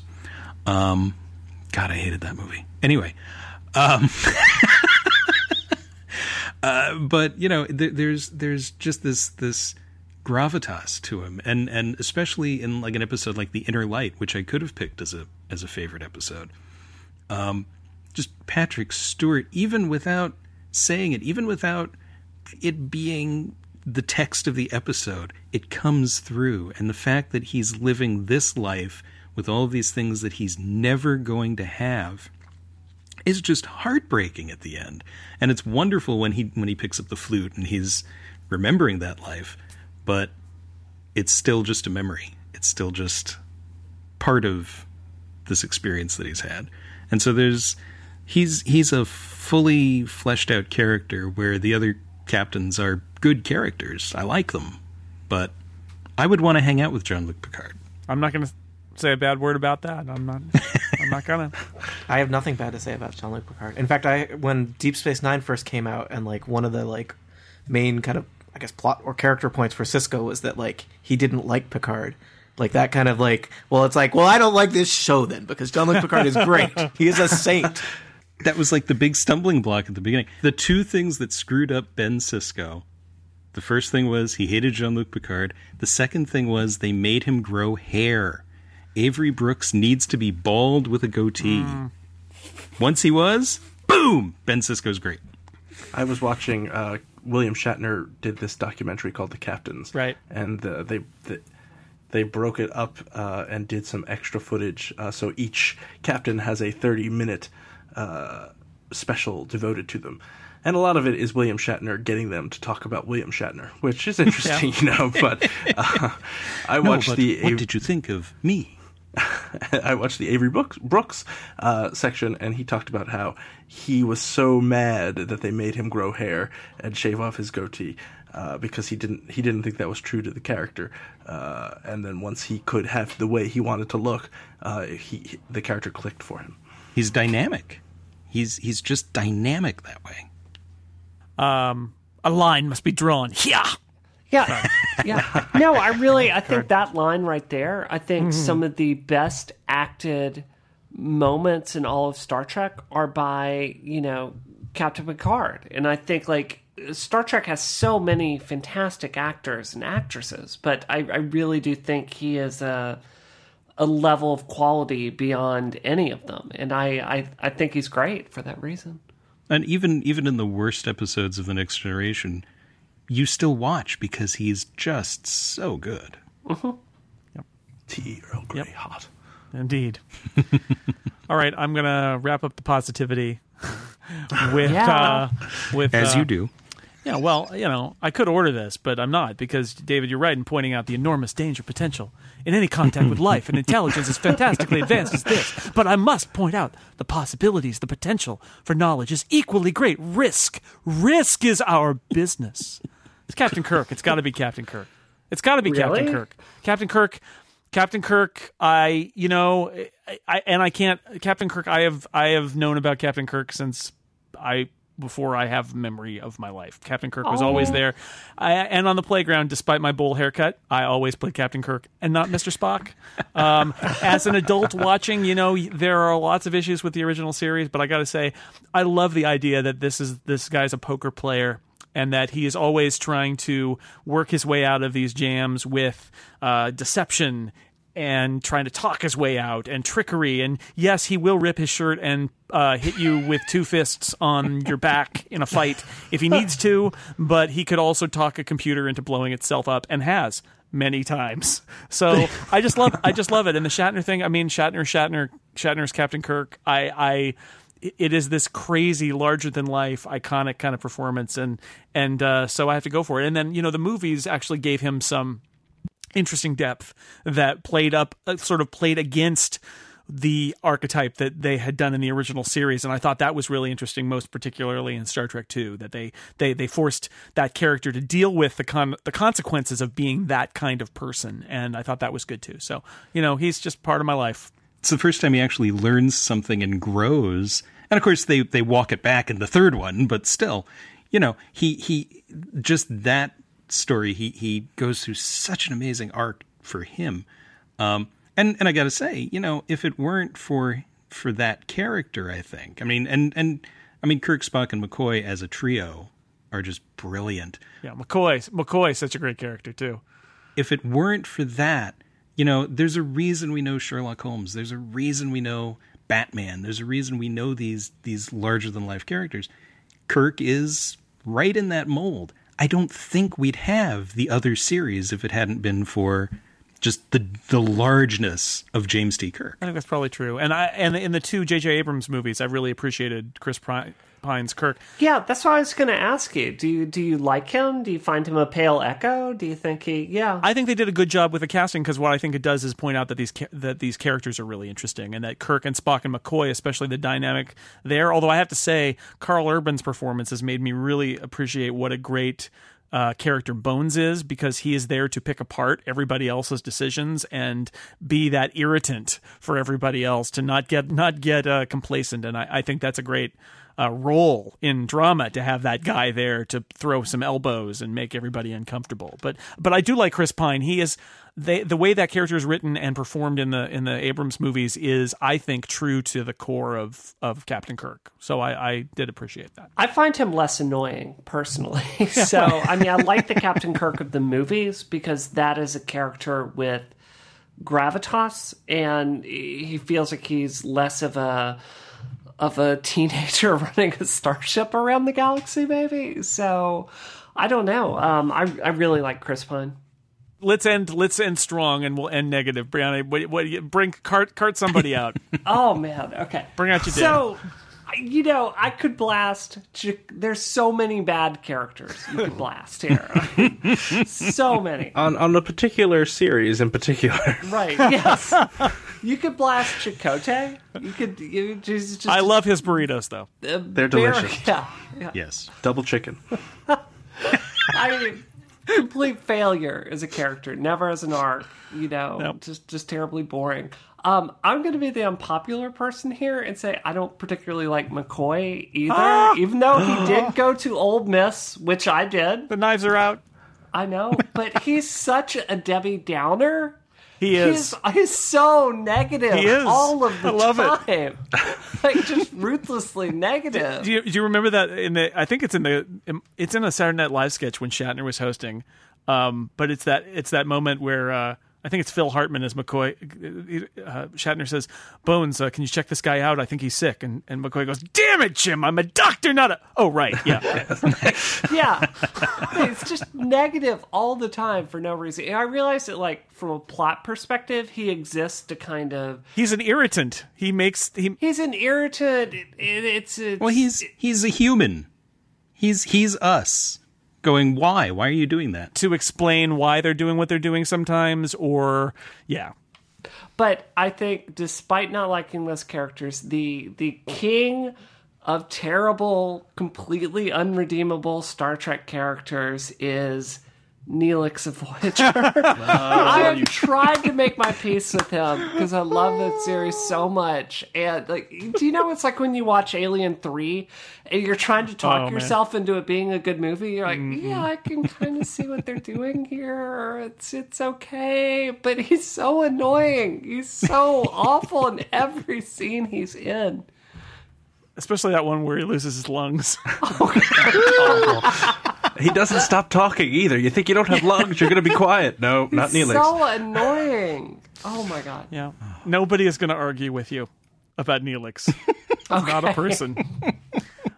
I say, I when I watched that episode where they all have nightmares because it was on Random Trek, and that's one of the Chakotay dream episodes. Oh, great! And but it's Neelix in his pajamas serving hot cocoa in the mess, and it's just like no. And I kept thinking, Neelix is a character that looks like he smells bad.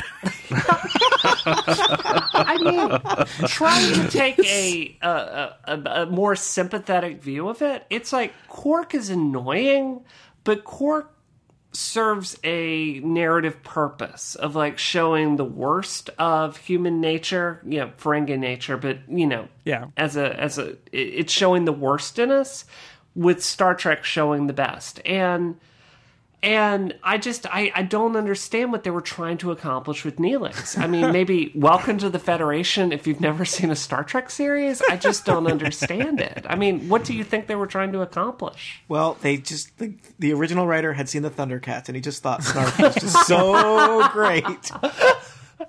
Yeah, I mean, with Quark, if Deep Space Nine is Casablanca, you have to have Peter Lorre. Sure. Right. But Neelix, So I think the high concept idea with Neelix was, first off, that Kes and Neelix were going to have this kind of like weird symbiotic. It's like, we're going to go across the Delta Quadrant, but they're going to be weird aliens there, and they're not going to be like but they'll show them around. And I mean, there was a whole idea there, but it never came to pass. And Ethan Phillips, who seems to be a perfectly nice fellow, he's I don't know. It's not a good fit. And the makeup is weird, and he doesn't do anything, and it's not good. And they even came out with a Neelix's cookbook of all the tie-in books they did. Yeah, and it's got this kind of terrifying cover of him with a chef's hat, just looking very jolly. Many ways to prepare Neelix for your meal. I am going to Christmas troll someone with that gift this year. I'm going to give them the Neelix cookbook. The Neelix cookbook to Christmas troll them, and it's going to be great. Hey, Scott, Neelix in jars. Neelix's lungs in jars. In jars, yes. All right, that is a great choice. Nobody's going to argue with you, Scott. I can't wait to hear who you pick. Go ahead. Well, let's stay with Voyager, shall we? And let's pick the other worst character. Even I think Kes has some redeeming value. Harry Kim. I love that episode where he dies, though, and then there's another one. It's a bonus. That's right. He gets blown out of Voyager. I remember that. You can just watch that little 10-minute clip on loop. On loop, yeah. I don't know what Harry Kim is supposed to do other than annoy me.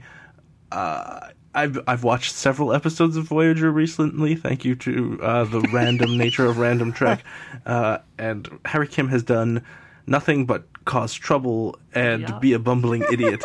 I don't think he was even in the one I watched. Oh my god! He should have had his organs stolen, but it didn't work out. Apparently, the aliens come. They say, "We got Harry Kim's organs here. Do you want them?" No. You can keep them. No. We'll just put those back.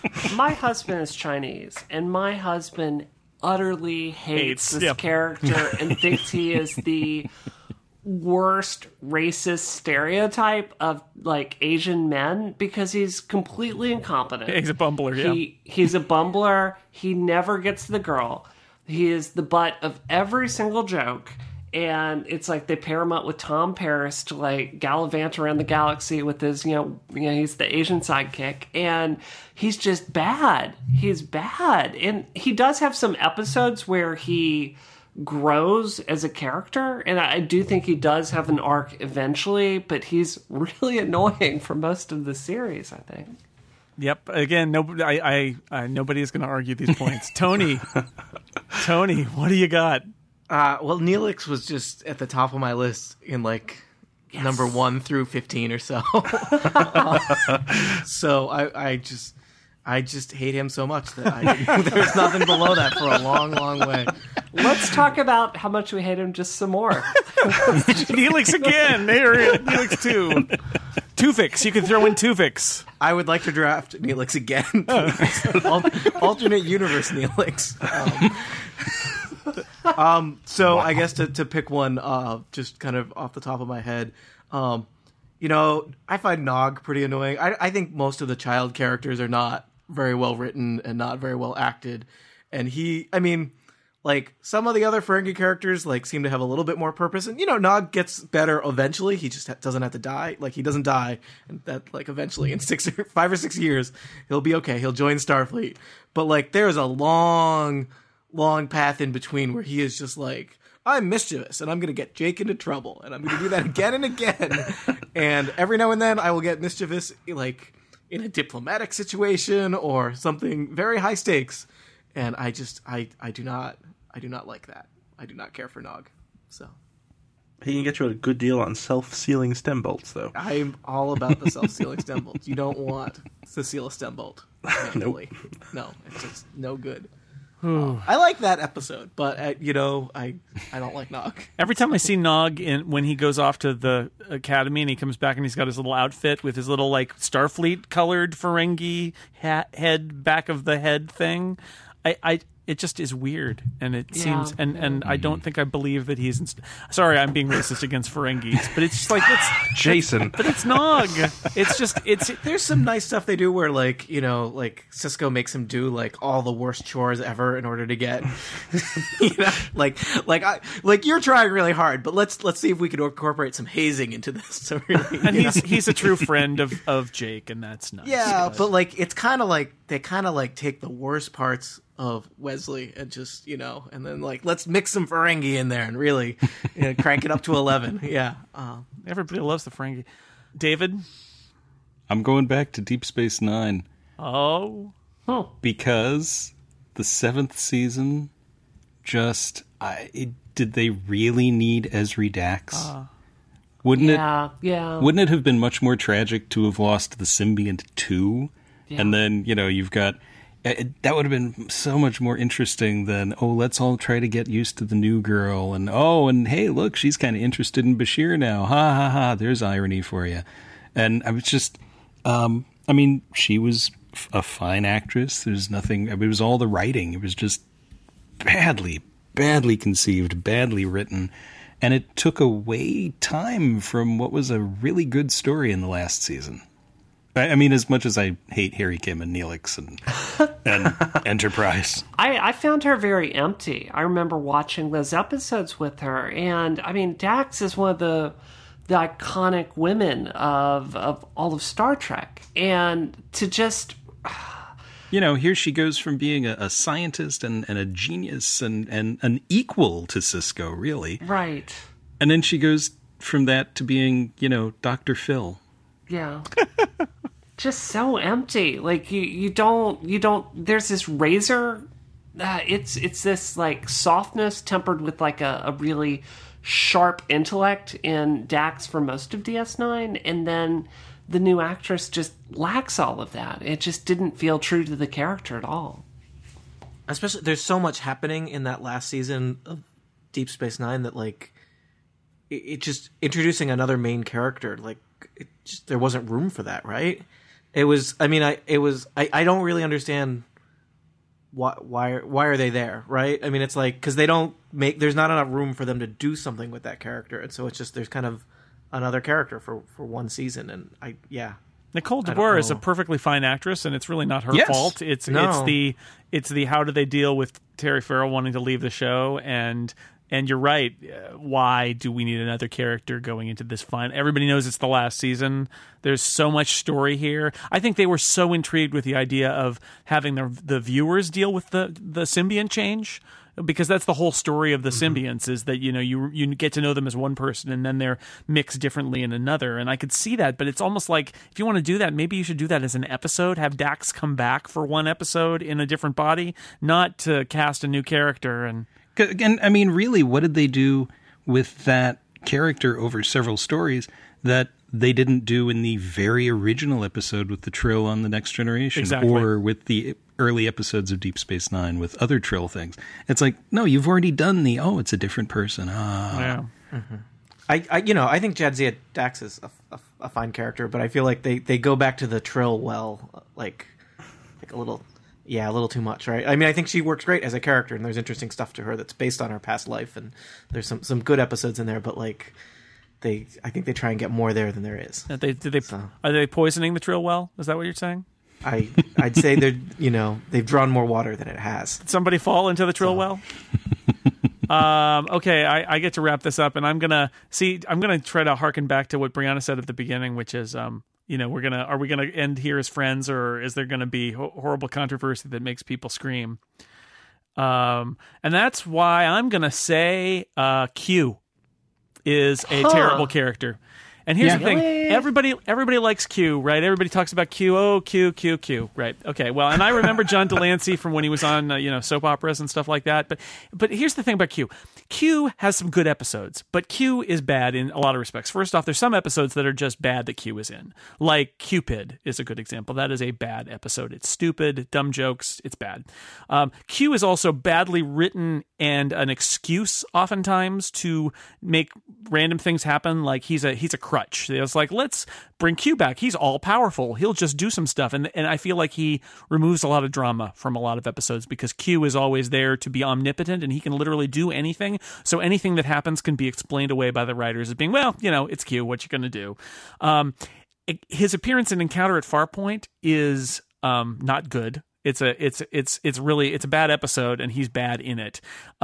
He comes back in All Good Things in the last episode, and that's partly to bookend because he was in the first episode. He's not badly used in that episode. He's great in Tapestry, which we did a random trek about. And he introduces the Borg in Q Who, but even there, although he's dark and interesting briefly, also it's a weird episode because you feel like the whole thing is like an unveiling of the Borg because Q's going to come and flip them over there and then he's going to flip them home and say goodbye everybody. And I don't like that. I don't like this omnipotent character. I don't think he's that funny.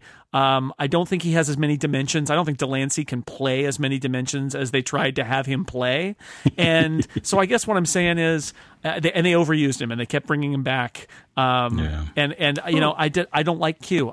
Although I like a few Q episodes, I actually think Tapestry is his best episode, and it's because in some ways you don't even know if he was really there. He could all be in Picard's head, and I love that. I think that's a great use of him, but I think he got overused and I think he got misused. So I'm gonna say down with Q.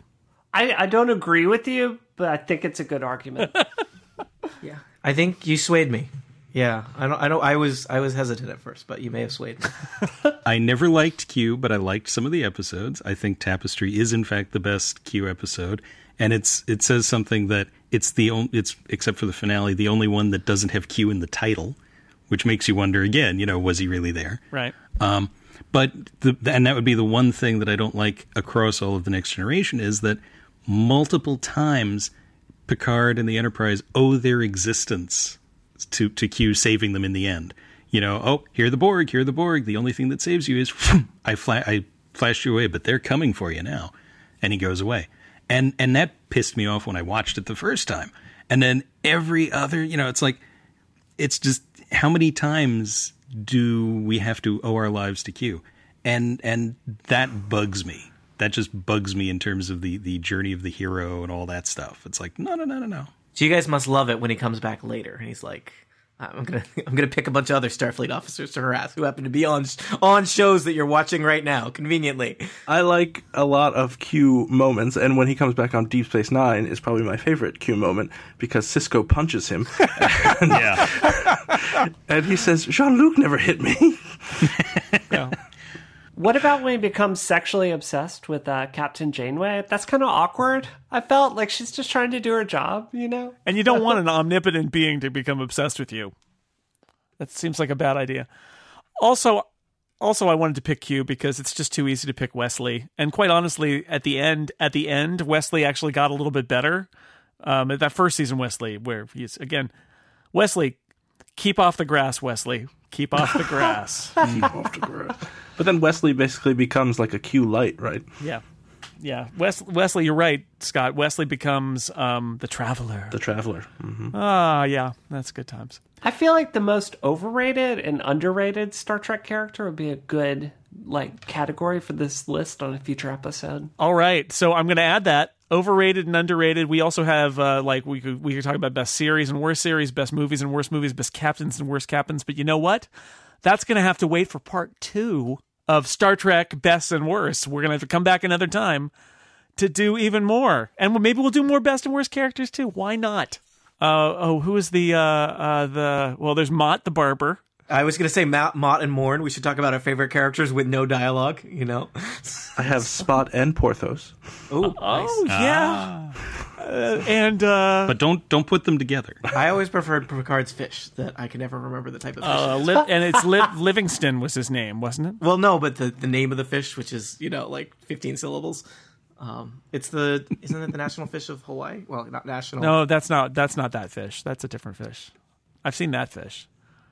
And but the Leah Brahms, the holographic girlfriend version. The Geordie can't get a real girlfriend, so they always give him holographic girlfriends. I like the awkward real life version where she finds out about the holographic version. Oh, that's so good, so sweet, so sweet. You've been playing date with me in the holodeck, Mr. LaForge.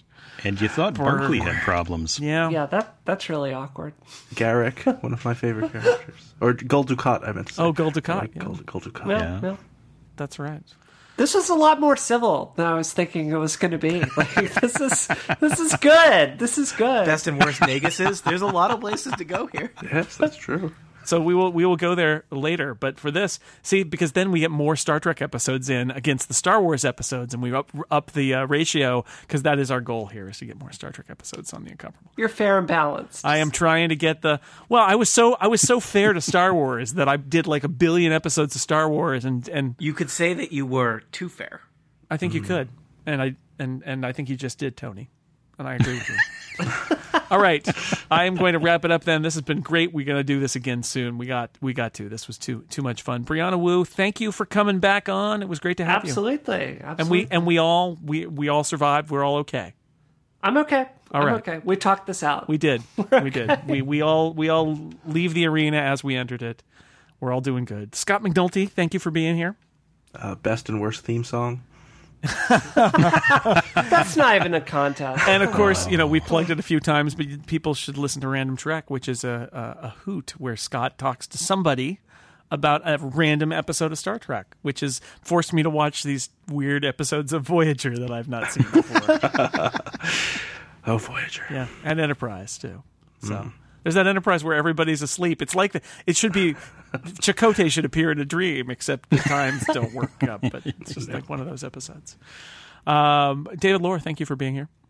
Thank you. And hey, stay tuned for that Neelix's Lungs episode of Random Trek. It's genius. I can't wait to see who gets that one. I don't have to watch that episode of Voyager, right? I mean, I can just listen to you guys talk about it. No, you have to watch. I'm not suffering through that alone. No, I guess I'll get there. Didn't you already suffer through it alone? Is there a temporal loop here? What's going on?